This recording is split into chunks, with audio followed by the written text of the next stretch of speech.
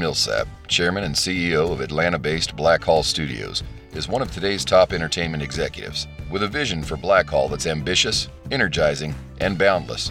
Millsap is blazing a trail through the heart of the South and setting his sights on the future of entertainment. Listen and learn as Ryan Millsap journeys through the myriad industries, people, and landscapes that traverse the complex and dynamic world of film production.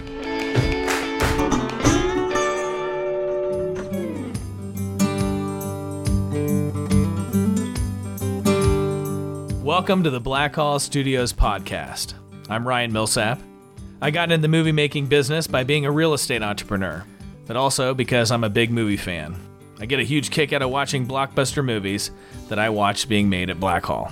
COVID-19 has put a temporary crimp in production, hasn't it for everybody? But some amazing movies will be shooting at our studios soon, and I'll have some amazing folks on the podcast. I'm also into ethics and philosophy, and I think you'll see those themes throughout the podcast. So you're wondering, where exactly does the movie business and philosophy come together? That's the journey I want to take you on the Black Hall Studios podcast. I'll bring you guests from both worlds, and I think you'll be surprised at how much philosophy goes into the world of making movies. Plus, you'll get an inside look at the new Hollywood of the South, right here in Atlanta, Georgia. Give a listen. I think you'll enjoy what you hear. I'm happy to have you along for the ride on the Black Hall Studios podcast.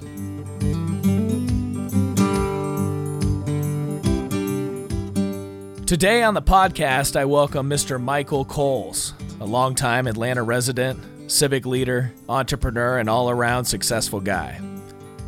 Michael Coles embodies the word entrepreneur as well as the word resilient. In his recent memoir, Time to Get Tough, How Cookies, Coffee, and a Crash Led to Business Success in Life, Coles tells some dramatic stories. Well, actually, some incredible stories about facing adversity and overcoming them to the extreme. I'm not going to say any more. I want you to listen to our conversation. I know you'll get a lot out of it as I did, so listen up. The Black Hall Studios podcast is pleased to welcome Mr. Michael Coles.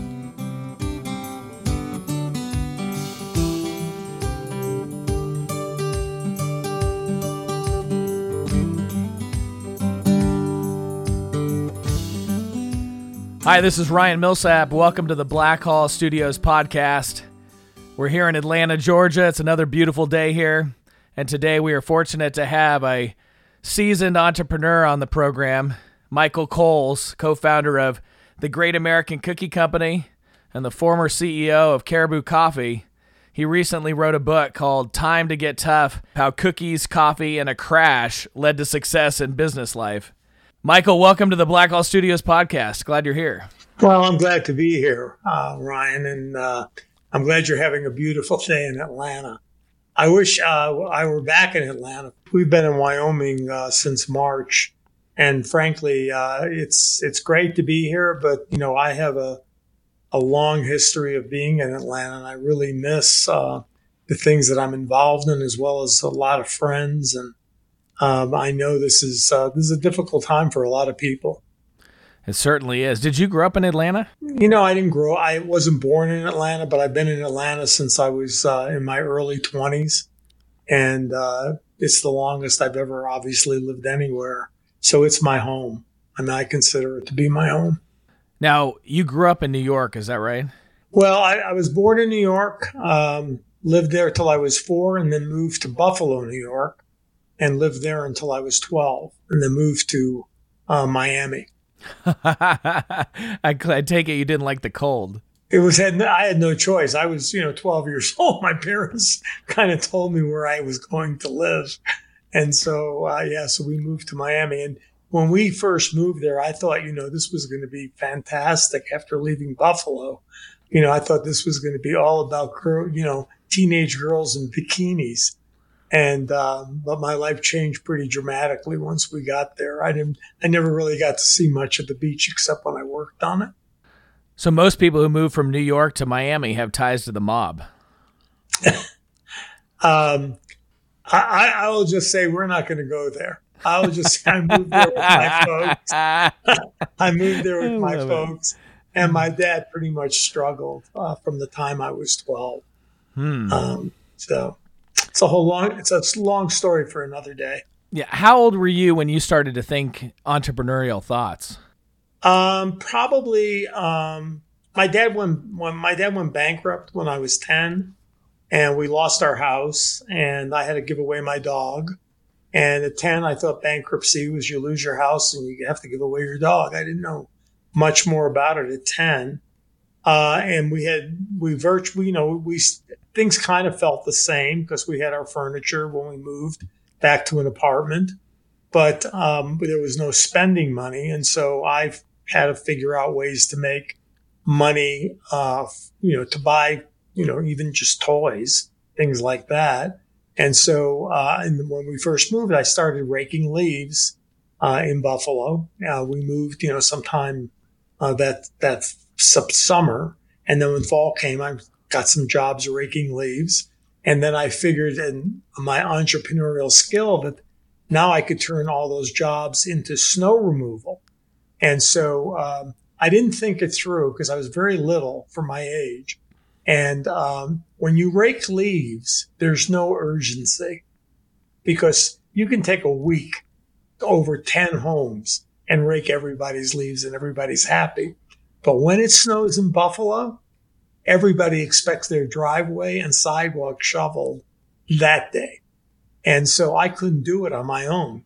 And I had taken most of the jobs away from most of my friends. And so one of my friends came to me who was very upset over the fact that he had lost his shoveling job to me. And so I hired him. And I think we got 50 cents to do a driveway and 25 cents to do a sidewalk. And so I took a cut. So it was my first franchise business. And more than likely, if we had stayed in Buffalo, I probably would have had like this big snow removal business by now. But, we moved to Florida just in the nick of time. Well, clearly there's some snow removal king of Buffalo. I'm sure there is. But, I'm sure I would have gone head to head with them, I'm sure he would have been in trouble. Yeah, we moved to Florida and I was very fortunate. I went to work at 13 for a guy named Irving Settler who had a retail store called Dorwin's. And basically, I worked for him from the time I was 13 until I was 19. Well, you touched on it a little bit with your father's bankruptcy. But most entrepreneurs have some trauma or a series of traumas in their lives that lead them to have a drive to do the crazy life of being an entrepreneur. What are some of the traumas besides your father's bankruptcy that you think shaped your psychology into that of an entrepreneurial spirit? Well, I can relate back to a story. I once asked the same question to my first real boss, Irving. I asked him why he was willing to take the risk and I didn't even know the word entrepreneur at the time. But I said, why were you willing to take the risk to, go into your own business as opposed to working for somebody else? Because he's a very talented guy. And he said, every time I would apply for a job, people always wanted to pay me what I was worth, and I wouldn't work for that little. So that's a great, I completely relate to that sentiment. And I think in many ways, that's what kind of drove me to be an entrepreneur, is that I wanted to have control over my own destiny, whether it was making mistakes and having to pick myself up and start over again, which you hope you don't do, but you're going to do. Because as you know, as I've read a little bit about you, the road to being successful is not a straight line. And it has lots of curves and lots of ups and downs. And the question for being successful is how many times are you willing to get back up? It's not a question of getting knocked down. And so my entrepreneurial journey, I think, began even while I was working for Irving as a kid. I started out as a stock boy, but by the time I was 16, I was doing all the buying for the store and managing the store. And I got that in my my blood, just the idea of being able to do something like that and build your own business and set your own destiny, whether the curves would be there or not, just got me very, very excited. And I promise you, though, I thought my life would be in the clothing business because I loved it. and was in it for a very, very long time until I went into the cookie business, which I thought would be a temporary business. But again, it was very entrepreneurial.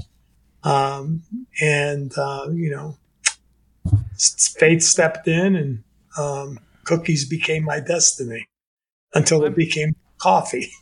Well, and I'm very interested in that for a personal reason, which is that my mother makes probably the best cookies on the planet.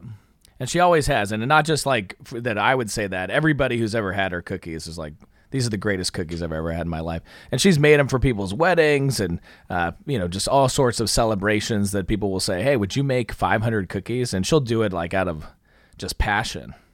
It's amazing. Maybe we're talking about a partnership here. Who knows? Really, this woman really needs somebody to help her get in a business in cookies, or at least take her recipes and run with it. I don't know if she's wired for entrepreneurship, but she's certainly wired to bless people with things that are baked with love and goodness, so she's an amazing mother and a fabulous baker, but I'm not sure if she's like naturally inclined to have the tenacity that it takes to succeed as an entrepreneur. Well, and also let's remember this, that if every great product made you a success, there'd be a lot more successful people. It's a lot more than just product that you have to deliver to consumers to become a success. Product is just a small part of it. In my book, I talk about the formula, which is a simple formula that used at Caribou, which is P, the letter P, plus the letter E, plus the letter S like Sam equals capital E, capital F, which stands for product plus environment plus service equals the experience factor. And a lot of people forget the fact that you got to deliver all three of those things, no matter what business you're in. It doesn't matter whether it's a product or a process, whatever it may be. You've got to try to deliver on all three of those principles to every single person, or they're going to find somewhere else to go that they can get a better experience. Because the truth is that whether you're in the retail business, the doctor business, the banking business, whatever it may be, people have lots of choices today, especially with the internet, where everybody knows what every business is doing. You've got to deliver in a way that I would call old school retailing, where people knew who you were, knew your family, knew your birthdays, knew anniversaries, knew everything. And in a lot of ways, the internet has given us the ability to do that in a much less expensive way than when I was a kid growing up. So you're in the clothing business. How do you get inspired to go into the cookie business? So I had, this was 1977. I had 3 young kids, and I was doing a lot of traveling. I was traveling about 3 days a week. The industry had dramatically changed. It was moving to Asia. And I knew that if I was going to stay in the clothing business and the way I was, that I was going to have to start traveling overseas. And instead of being on 3 days a week, I was going to have to be gone 3 weeks a month. And I just didn't want to do that. And so I had a clothing company at the time with a partner, coincidentally called the Great American Clothing Company. And I came back after I was in California and saw a cookie store in a mall and basically decided I was going to get out of the clothing business, at least in the way I was in it. And that while I was figuring out what I was going to do, I was going to open a single cookie store just so I would have some income. But I never expected to be in the cookie business full time. I thought it would just be something I would do while I figured out what my real business was going to be. And we opened our first store at Perimeter Mall. And about 6 weeks after we opened the store, I was involved in a near fatal motorcycle accident. I was told I would never walk normally again. And so back then there was no American Disability Act. I was on a walker for almost 6 months, and it took away any other opportunity I might have had. I didn't have enough money to go to, to start my own real business. And so I had applied, not applied, I had a number of people asking me to come work for them. But back then you couldn't go into somebody's office looking for a job on a walker or crutches or anything like that. So I had opened my first store, and I had to just start focusing on the business. And by the time I was walking again, we had about 15 or 20 stores, and I was still printing my business cards, literally 50 at a time, because I was thinking I was going to go do something else. And I woke up one morning and realized, well, maybe this is what I'm supposed to do. And so, from that point on, I continued just focusing on the business. And, eventually we took what was an $8,000 investment. My partner and I each put up $4,000 to open our first cookie store. We borrowed $25,000. That's a whole story. We borrowed $25,000. We had to put up every asset we owned because nobody thought we could succeed in this crazy business. And we turned that $8,000 investment into the largest franchisor of cookie stores in the United States, into a $100 million business. That's incredible. When you say $100 million, is that a valuation or is that revenues? Revenue. That was revenue for the company. We had about 400 stores when we sold the company, and they were averaging about $250,000 a unit. Now they're probably averaging between $400,000 and $500,000 a unit. Right, because this company still exists. Oh yeah, company's 42 years old. We just celebrated. Company's 43 years old. We just celebrated they just celebrated their 43rd anniversary on June 30th. When do you still own the company or did you exit? No, sold the company in 98. 98. Yeah, I ran for the U.S. Senate in 1998, and all the polling indicated that I was going to win my U.S. Senate race. And so I thought the stars had all aligned because we had a suitor come along to buy the company. And I learned a very valuable lesson. One is that the stars never really align. And two, that you can't trust polling, because I lost my U.S.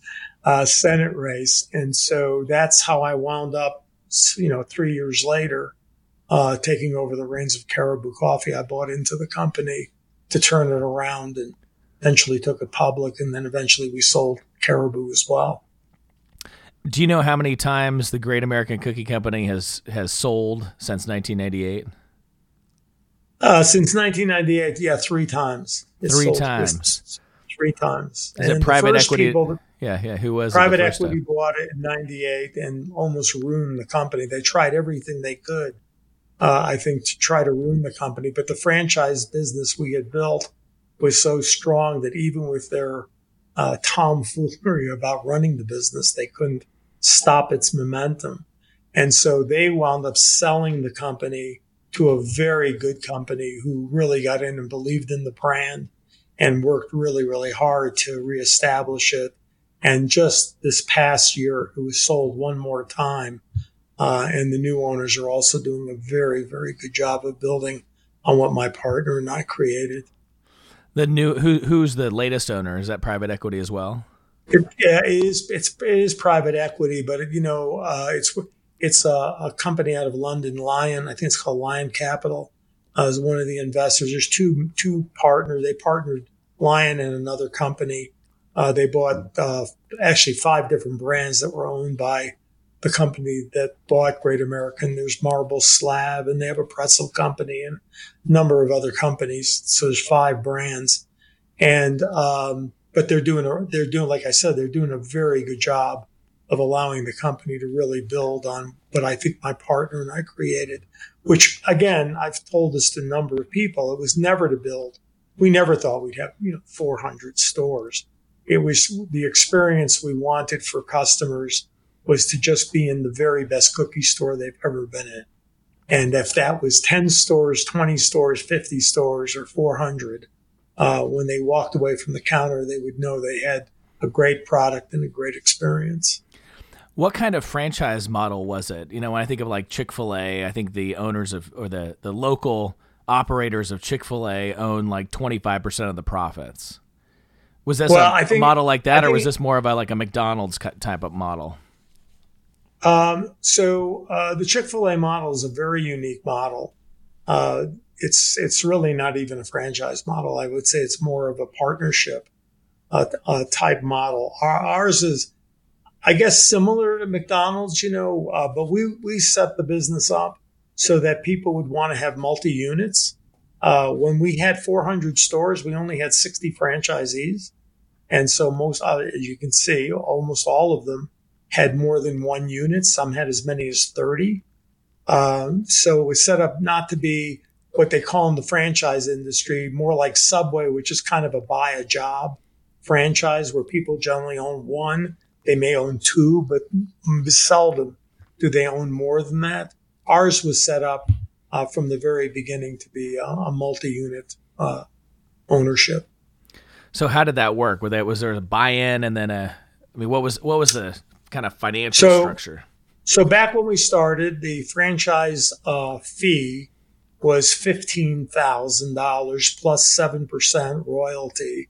And by the time we sold the company in 98, that had gone to $25,000 for the franchise fee and still a 7% royalty. A lot of companies break it up. They'll do, 6% and then a 2% national advertising fee. We didn't do that. We just made it all 7%. And we never actually gave anybody a specific territory. We would give them a first right of refusal. So, for instance, our franchisee that was out of Houston, he never really owned Houston, although he wound up opening every store around the Houston area and around Texas, all the various major cities around the state. Our franchisee in Dallas, as an example, didn't have Metro Dallas, but in fact wound up opening all the stores there. We would give them, if they did a good job, we would give them the opportunity to buy more stores. And the important thing about this was we were so conscientious about protecting our brand. That's why we wouldn't just blatantly give somebody a territory. We didn't want a franchisee that maybe did a great job in the very beginning, and then they get to a second store and you find out what their weaknesses might be, and then we were stuck with them having a territory. So we just never did that. We wound up giving them, again, if they had done a good job, we would offer them up the next location. So this company that you started with $8,000 and a loan, do you have any idea what it sold for the latest time on a valuation basis? No, because, like I said, there were 5 brands. Oh, got it. So it was all lumped together. Yeah, it was, I would assume probably close to $1 billion, I would guess. Amazing. Yeah. So, it's really, honestly, Ryan, one of the things I just want to say is that, one of the things I'm the most proud of, whether the company had 400 stores or really 100 stores, the fact the company and the brand is 43 years old today is a pretty remarkable accomplishment in any business you're in. To be able to say that you're 43 years old and continuing to grow. So I'm really proud of what my partner and I did, especially considering the fact that neither one of us had any experience in the food business at all. Do you think that was an advantage, not having any experience? Total advantage. Because there were already 3 major cookie companies when we started. And by the time we hit 100 stores, all 3 of them were gone. They were already out of business. And that's because the 3 of them basically came out of the bakery industry. We didn't know anything about the bakery industry. I knew about retail. And so we had lots of product and lots of promotions and friendly people with big smiles on their face. We emulated our business very much on McDonald's, people smiling and very friendly. If we were starting today, it would be the Chick-fil-A model, which is you have incredible customer service. I mean, anybody that's ever been to a Chick-fil-A, the experience is identical in every single store that they operate. And that's the kind of thing that we tried to do there. And also the same exact thing I tried to do at Caribou when I got there. So when you sold the cookie company, did you feel like you could retire if you wanted? Obviously you were in the middle of running or thinking about a run for Senate or in the middle of a run for Senate. But was part of that run for Senate feeling independently wealthy? Actually, that's a very good question that honestly, I've been interviewed a lot. No one's ever even asked me that. But I'll tell you this. What I always thought, starting out as a poor kid and having to work at a very early age, I always thought if I could ever get myself into a financial position where I didn't have to work, I would want to just retire.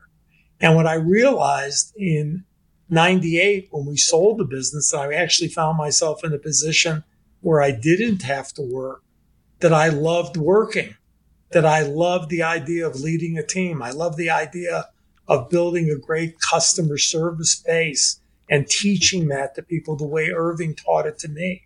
And I didn't want to retire. I did some consulting after the cookie company. I've done a lot of nonprofit work, and I've been pretty successful at a lot of the nonprofit work that I've done, but it's not the same thing as building a business and inspiring another generation of young people to work in business, and also to inspire them to be entrepreneurs on their own and talk to them about, the great value of being an entrepreneur. Did you approach politics like an entrepreneur? I did. It was great.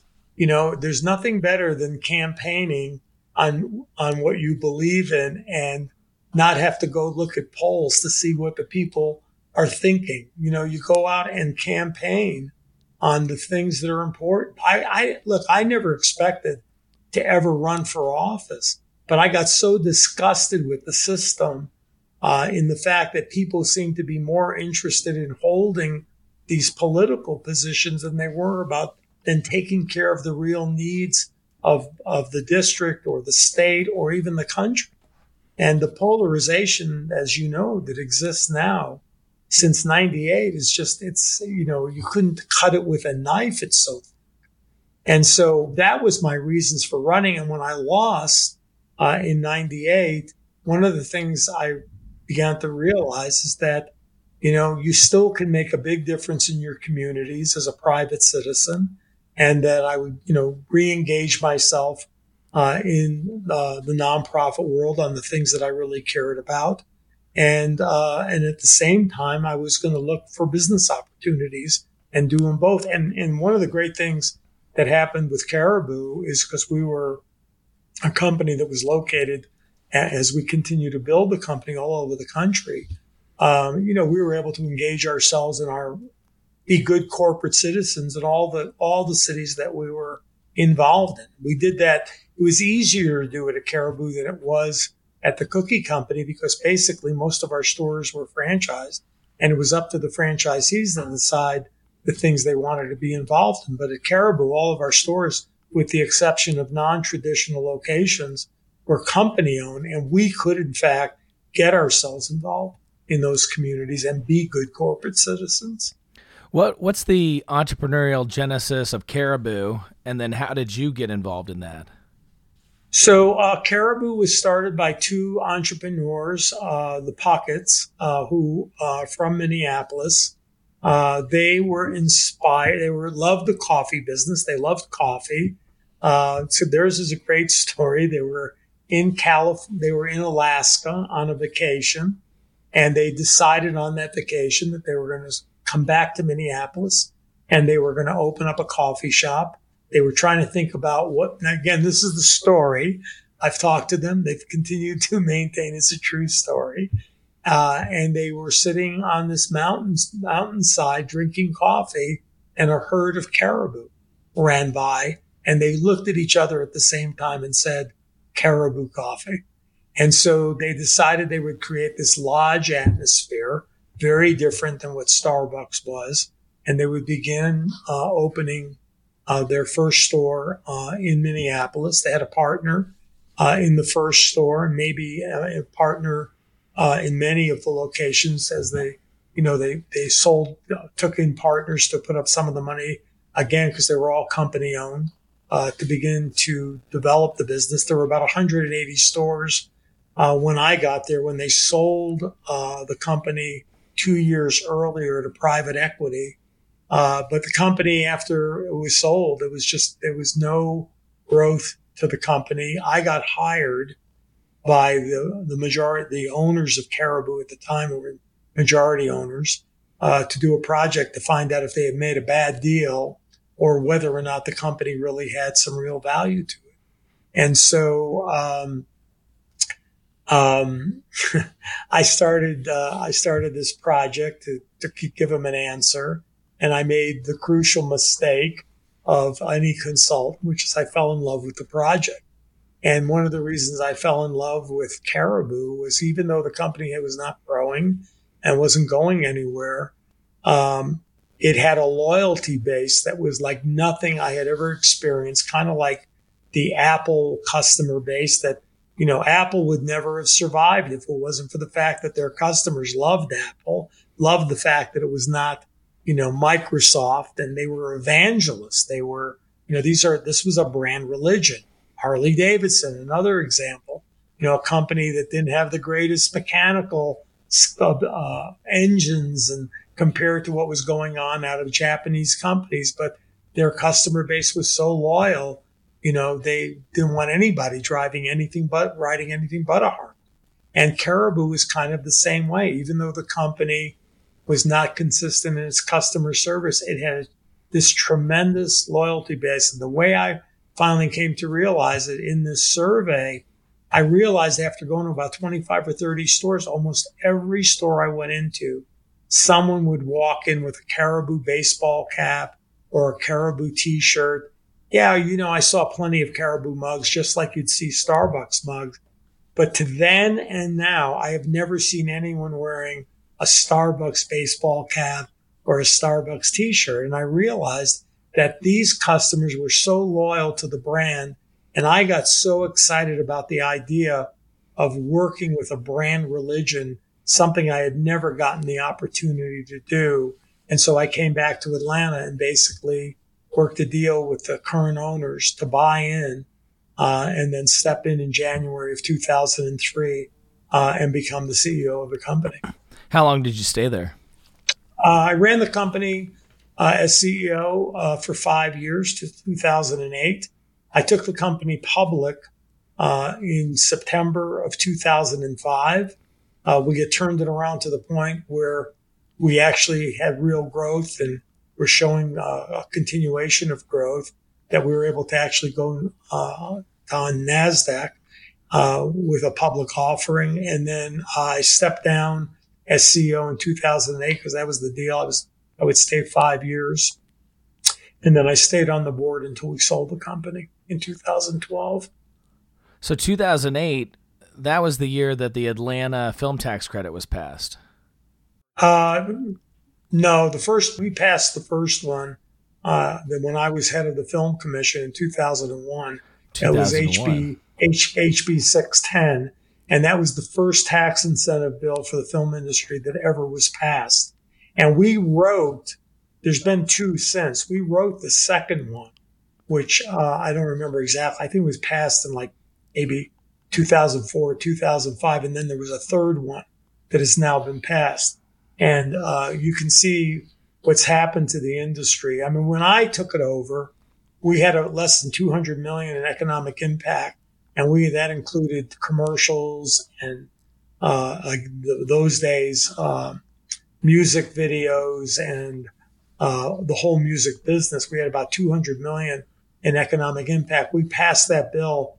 And when I left 4 years later, we were over $1 billion in economic impact. And today it's, 12 to 13 billion in economic impact. And I just hope that the legislatures today realize the real benefits of that incredible industry and don't do anything to mess it up, because they did it once before back in the early 70s after Carter, when he was governor, created the industry. And other states began to realize what a great business it was and started doing things to attract the business. And Georgia went from, I think at the time was number 3 in the United States, and dropped all the way down to like 12 or 15 when I took it over.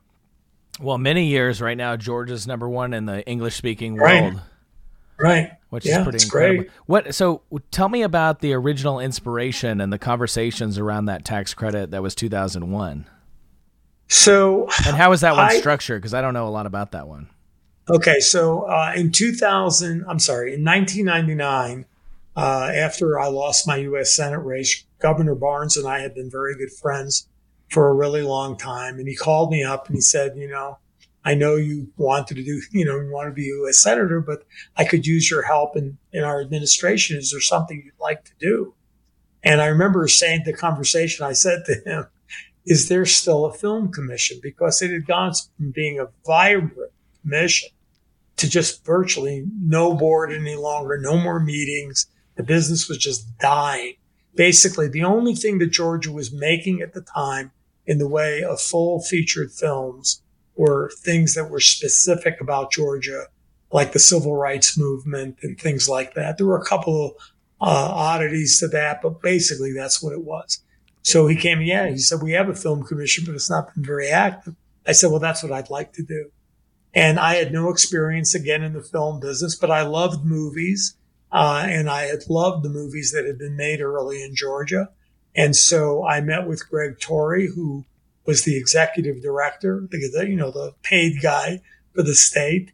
And we sat down at a restaurant and started talking about what needs to happen to turn the industry around. And he asked, I remember, I'll never forget this. He said to me, we just got to figure out how to bring more business here. And I said to him, Greg, you're asking the wrong question. If all these other states are doing all these great things for the film industry, the question you should be asking is not how do we get more business here? We got to figure out, why does anybody come here if that's the case? I said, once we figure out what our strength is, then we can figure out how to build upon it. And so I embarked literally on a cross-country education project for myself, going to the states that had taken the business away and figuring out what they had done to do it. And then I went around the state after I began to really understand the kind of economic impact the industry could have. And I started educating not just legislators, but started educating the business communities, all these various cities around the state, talking about what it meant when you had a movie like Forrest Gump, that after the movie was done, Savannah had, Forrest Gump bus rides, and where the Dukes of Hazzard were filmed, what the long legs of those movies could be, not just the economic impact at the moment. And I did that because when we created the first bill, I wanted to make sure that the legislatures were going to get so much pressure from their communities that they would have to vote to do it, because the communities were starving to bring that kind of economic impact to their communities. So we got the first one passed, like I said, in 2001. And we began to write the second one, which was a much broader and bigger tax credit. And, I wasn't around to see that pass, but I feel like we had some involvement in getting it done. And then another one has passed since then. Well, the industry has exploded. Oh, yeah. It's amazing. It's, the foundation, that tax credit foundation was essential, right? That's the only reason we can compete against the UK and Canada and really go toe-to-toe with those two major countries and win as a state. Yeah, and again, I just hope that there's enough people out there that continue to talk to the legislature in making them understand how important this is to the state, that this is not giving away tax money. It is by far gaining tax revenue from all the ancillary things that the film industry impacts when people are making these films, rental car companies, hotels. I don't have to tell you, you're involved in this. You see what it does. You see the kind of impact that it can have all over the state. And that's the beauty of this. This is a clean industry. It's non-polluting. It's high-paying job. It's skilled labor. It's all the things that you would want to create for your state that hopefully they will continue to see the benefit. Well, at this point, we have arguably the best infrastructure outside of Los Angeles in the English-speaking world. Since 2014, when Pinewood was delivered by Dan Cathy, there's been 100 sound stages built in total, which, Los Angeles has about 350 sound stages. Took them 100 years to build those 350 sound stages. And Georgia's built 100 in 6 years. So the amount of infrastructure paired with this great tax credit and all of the crew base, puts us in a place where we have an incredible opportunity to compete and continue to win, frankly, because we have such lower cost of living and inexpensive land that would allow us to even grow, which is not true for our competitors in London, Toronto, Vancouver, New York, or LA. So our positioning is fantastic, but all of it is tied to that tax credit. And so it does have a certain ominous feeling that requires the legislature to always stay in tune and the governor to always stay in tune with the impact that has been built really over 20 years, just accelerating over 20 years. And it could be easy for people to take that for granted. So it's interesting to hear the early genesis of this from your perspective. Yeah, and I will tell you, it can disappear overnight. I mean, it really can. I mean, I think all the things you just said are very important. It would make it harder for it to go away. But, it's like I tell people when I give talks, if you think about it this way, your competition is going to be looking at what you're doing. And for them to know that they can do better than you, your success in all the things you've done is their starting point. So if we have sound stages, they'll know they have to build them. In other words, you can go down the list of all the things that have made Georgia what it is. Anybody that wants to compete with Georgia is going to know they have to do all of that. That's what I had to figure out. We had to figure out what are the things we actually need to become competitive in this industry. So we had to look at what other states were doing, and that became our starting point. We knew just to get in the game, we had to at least equalize that playing field. And so the legislature's got to understand, and there needs to be people talking to them all the time about the real tax revenue benefits to the state by continuing to have this industry be alive and be stronger than it even is today. This is not about holding it where it is. It's about continuing to grow it and make it bigger and bring more people there, more of the types of things that are so beneficial to the state. Not to just kind of live, say, oh, well, we'll live on our laurels here. It's funny listening to you. You have so much experience in business. I encourage the politicians in the state of Georgia to understand that we have all the momentum. And when you have the momentum in sports or business or whatever it is, then you just press on the gas. Because when you have the momentum, you can't let up. Hey, maintaining the momentum is how you win definitely, right? You win by 5 touchdowns instead of winning by a field goal at the end of the game. But you can't rest on your laurels. Otherwise, momentum can shift very quickly. Right. Well, it's a great expression. The hardest thing on your laurels is resting on them.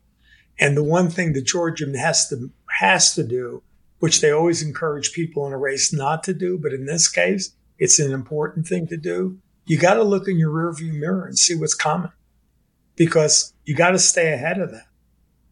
You just have to be able to do that and know that there are people. I remember when I was working for Irving as a kid, we had this incredibly busy Saturday.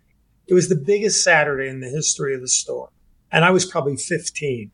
And I remember after the store was the biggest mess you've ever seen. We had stuff laying everywhere because we had been mobbed. And I remember we finally closed up at 7:00 and we were cleaning up this mess. And I looked across at Irving and I said, you know what? These people love us. We own them. And Irving looked at me and said, kid, he said, we don't own anything. There's 50 people standing in the sidelines trying to take this business away from us.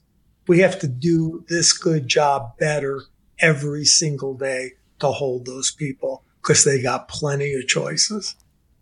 And I think that's Georgia Oh, has to absolutely. remember that. I think about this all the time. I mean, I know that there are 49 other states that wish they had our infrastructure, crew base, tax credit, and momentum in the entertainment industry because, as you said, it's one of the industries that can grow and grow and grow and have nothing but positive impact on an economy and an environment, etc.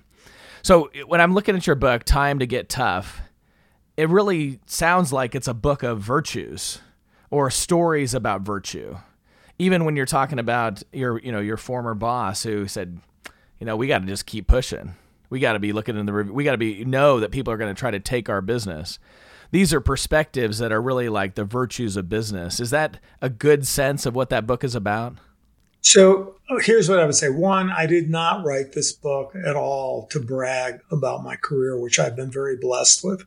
I wrote this book to inspire other people to do more than they possibly may have thought they could, to get them out of their safe spot and reach out for more. That's the purpose of the book. And the book is full of things that went wrong. That's what it's full of. There's a great amateur golfer, Bobby Jones, once said, "I never learned anything from a tournament I won." And I think that in life itself, whether it's about business, relationships, whatever it may be, it's always the things that don't go the way you expected that define the difference between success and failure. It's how you deal with the unexpected. It's a great story in the book about our opening day of the cookie company, where we virtually almost burned perimeter mall down. On opening day, we literally caught the oven on fire based on our lack of knowledge. And that could have been the end of the business right there. And it was how you deal with those unexpected moments that allows you to be successful. So that's what my book is all about. Do you think you can teach that kind of resilience to uncertainty? I think you can try to do it. I'm saying that, it's hard for a lot of people to believe that they can get back up again, which is why, look, let's face it. Not everybody in the world wants to be an entrepreneur. Not everybody in the world wants to know that every morning they wake up, there's all this risk. But on the other hand, there's risk in just about everything. We've seen that today. There are people right now that probably thought they had pretty secure careers, whose careers are very, very undetermined at this point based on what's going on. So, but I think that, I taught a class up at Kennesaw State University. I taught a class on entrepreneurship called Concept to Counter. It was basically, how do you take an idea from an idea all the way to the marketplace? And the class was full of, young people who were trying to learn about entrepreneurship. I think that not everyone needs to be an entrepreneur. Not everybody wants to be an entrepreneur.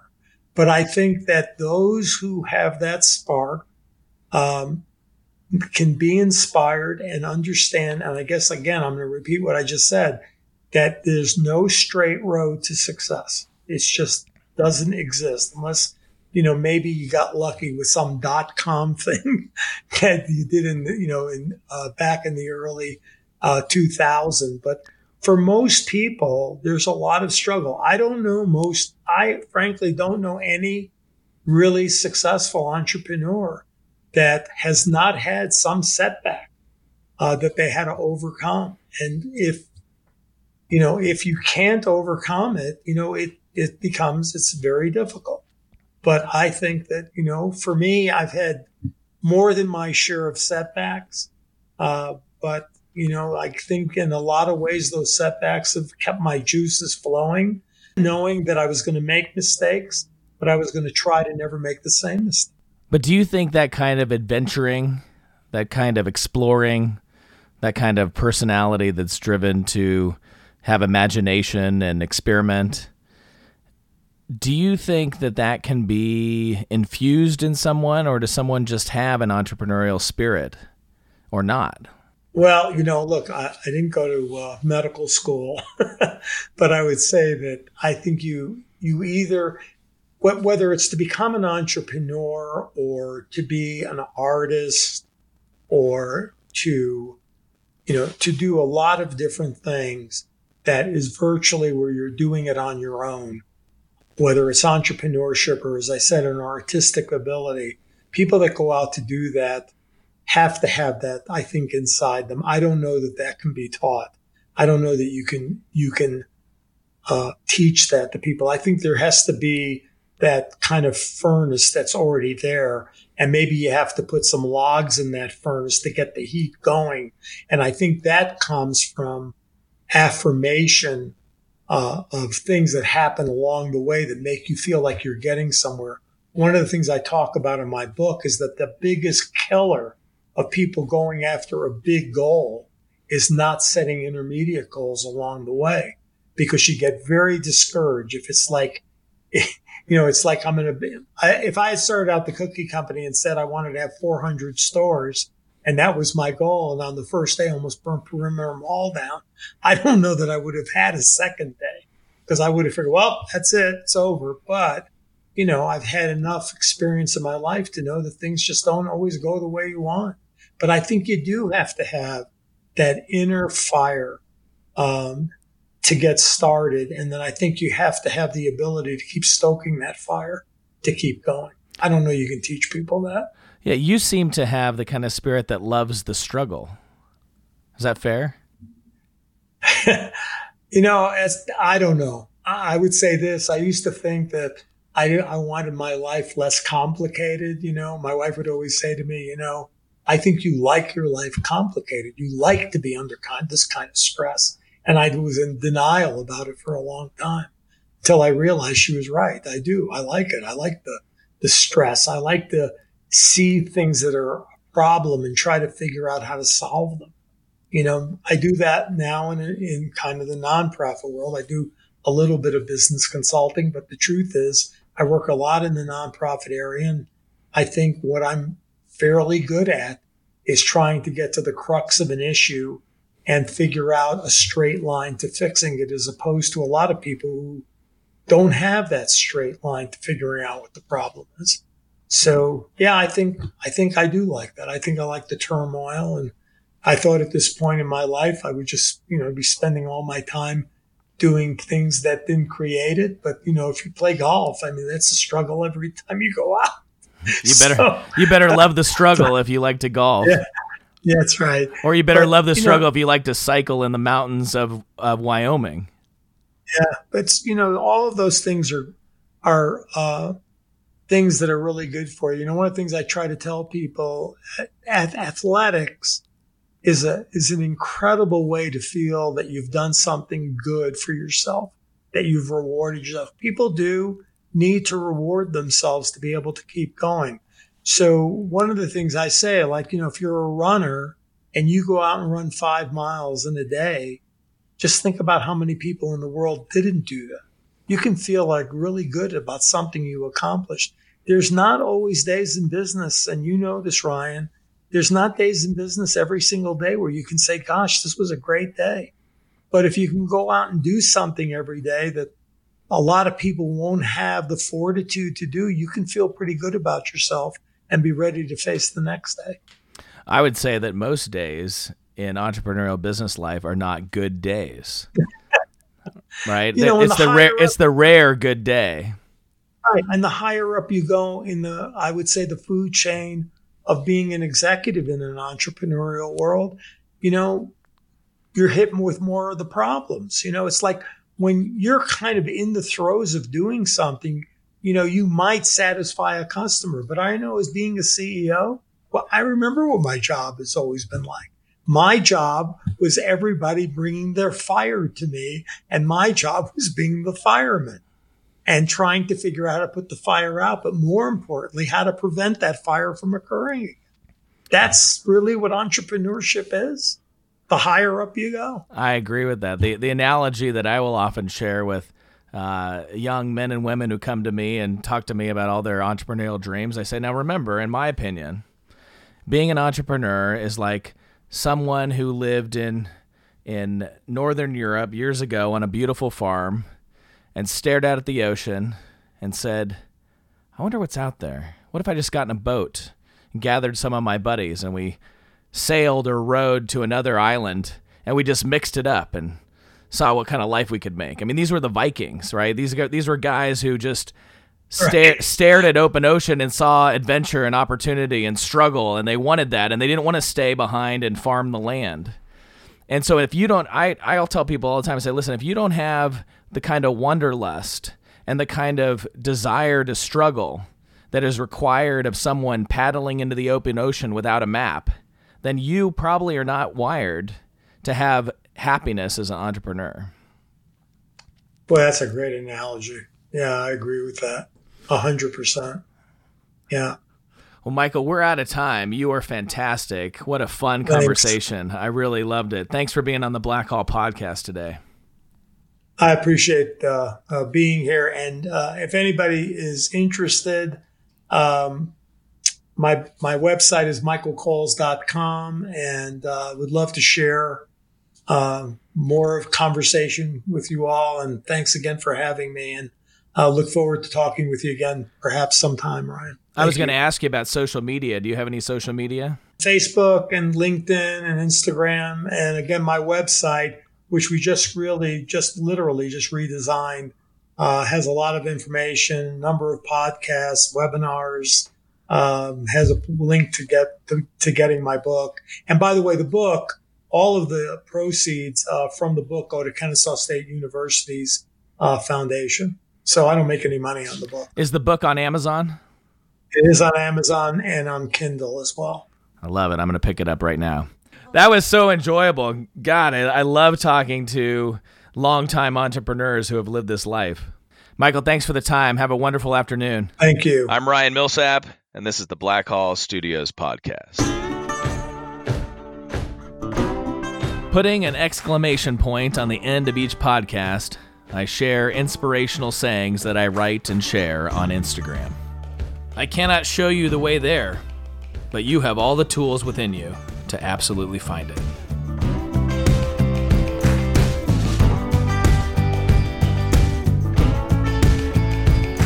Thanks for listening to the Black Hall Studios podcast with Ryan Millsap. We want to hear from you.